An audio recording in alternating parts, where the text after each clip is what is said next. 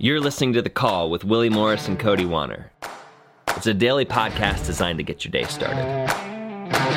My first reaction to a situation is generally negative and like skeptical and critical and anger. Let's get this thing. Good morning, Cody Wanner. Morning, dude. How's it going? It's going wonderful. How are you? I like how much we laugh, dude. We just laugh a lot. Like I had to, because the audio was messed up on that one from yesterday, I had to like listen through it. And I was like, we say like a lot and we laugh a lot. That's the two things that Willie and I do. Yeah, I'm all for the laughing, not the like saying so much. But Yeah. Every laughing time I is say like, I just want to not laugh. I want to not laugh. I want to just get mad. But then, but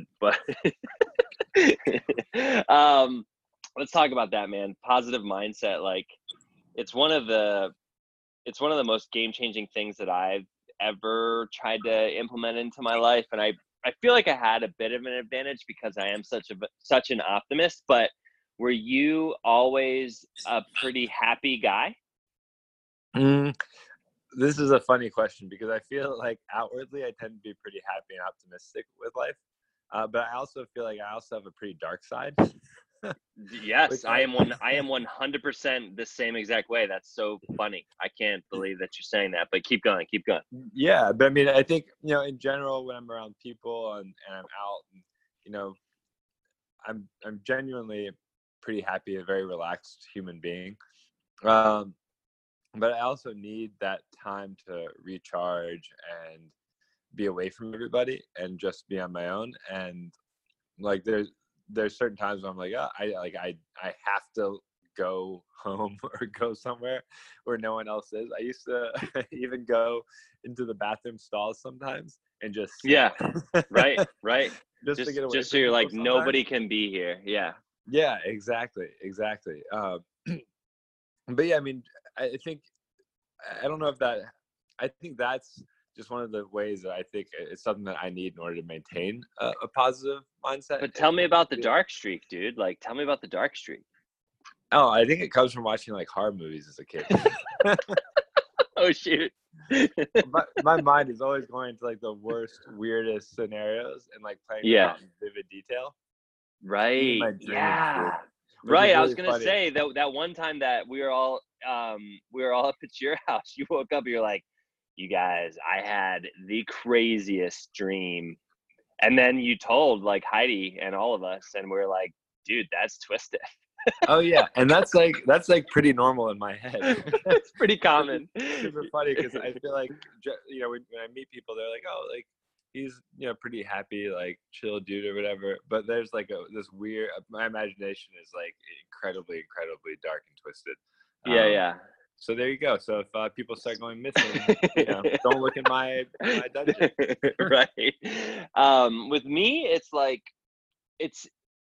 I can't really track it back to like a childhood like experience. I think it probably was just my entire childhood, but two things. So one is my like first response to a situation is generally negative and like skeptical and critical and anger. You know what I mean? Anger. Really? Because I feel like you hide that pretty well. Yeah, so I feel like maybe it is hiding. I hope that it's not hiding. Like I have just found that in my life, I feel so much better if I'm able to control that like initial response and not kind of give energy to it or feed into, like allow myself to fuel it.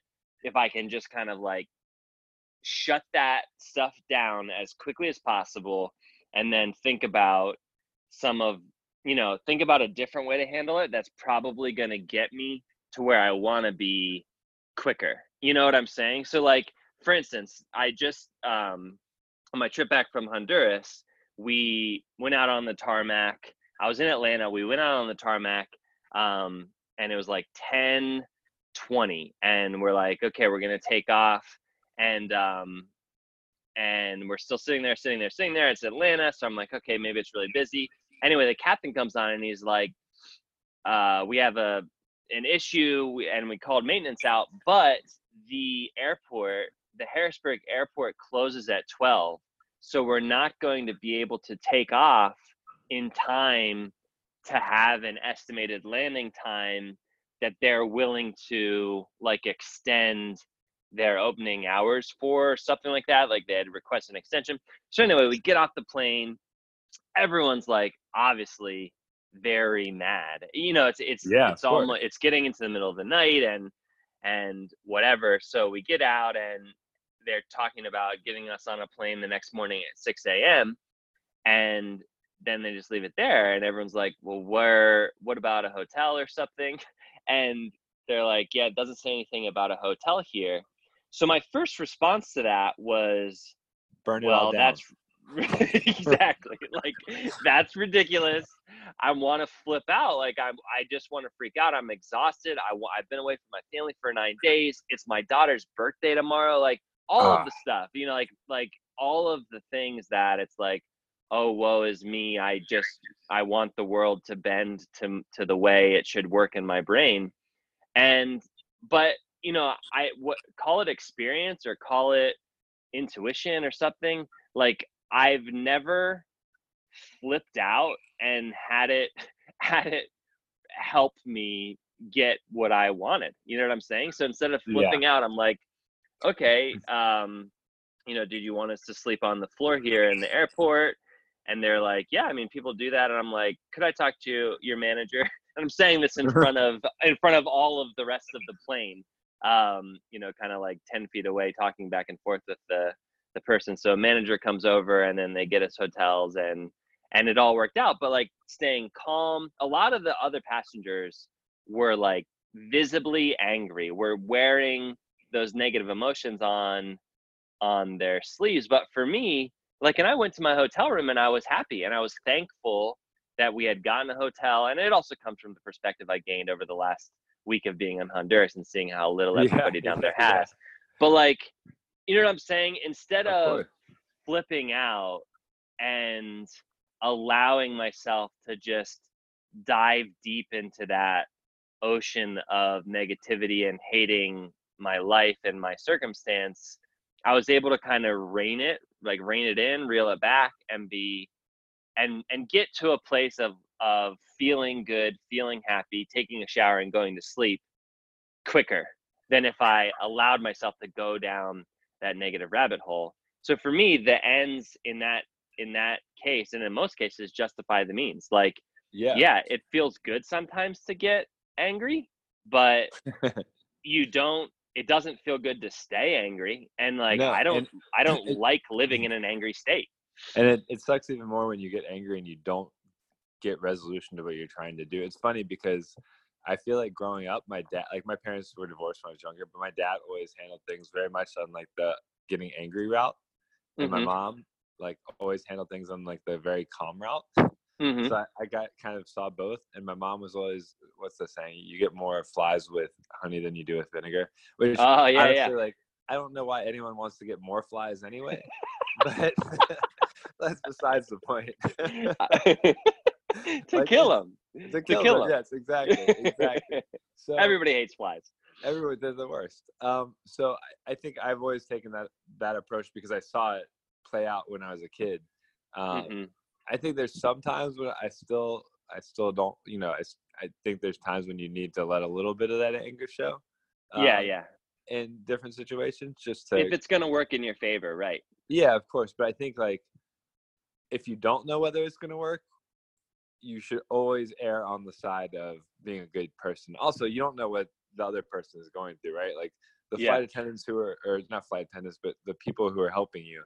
Obviously, they don't even have the authority to make the call over some of that stuff. So it's like getting mad at them is just like one of them could have just like lost a parent or So I think erring on the side of good is always of being positive is always the better way to go. Except in those rare occasions when you need to strike fear into people. Right. Yeah. And if you're going to take that route, and even if you're not, even if you're just trying to get a resolution, like in this specific case, always make sure that you're talking to somebody who has the authority to do what you need done. Like there's literally no point.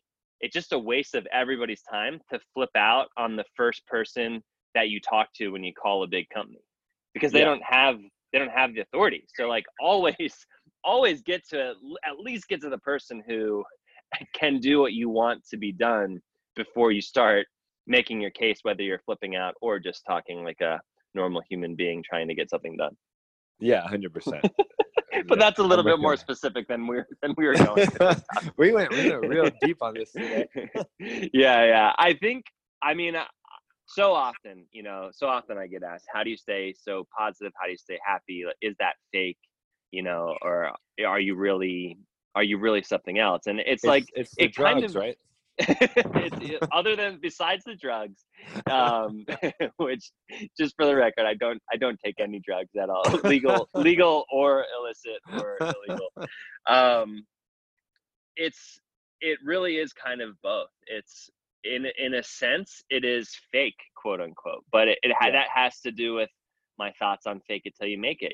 There's nothing in my mind fake about taking action in the face of an emotion that you don't want to control you, and exerting your willpower over it to get where you want to get to, headspace wise, quicker. And that's what I like to think that I do. Yeah, no, I think that's a great way to like reframe the fake it till you make it, because we've talked about this before, but we talked about it in a very different light. Exactly. So I like it in this case too, because I think it's discipline, right? It's exactly. like discipline to like not let your emotions overcome your rational thought, and doing what needs to be done to get the resolution that you actually want. Exactly. Still outcome driven. It's not like you're not getting what you want. So there's that side of it as well. We should talk about that sometime. How often should you get what you want? That's right. Yeah, dude. All right, man. It was great talking, dude. I love hanging out, dude. I love it. These calls are so much fun, dude. Yeah, love it. All right, see you, dude. Have a great one. All right, peace.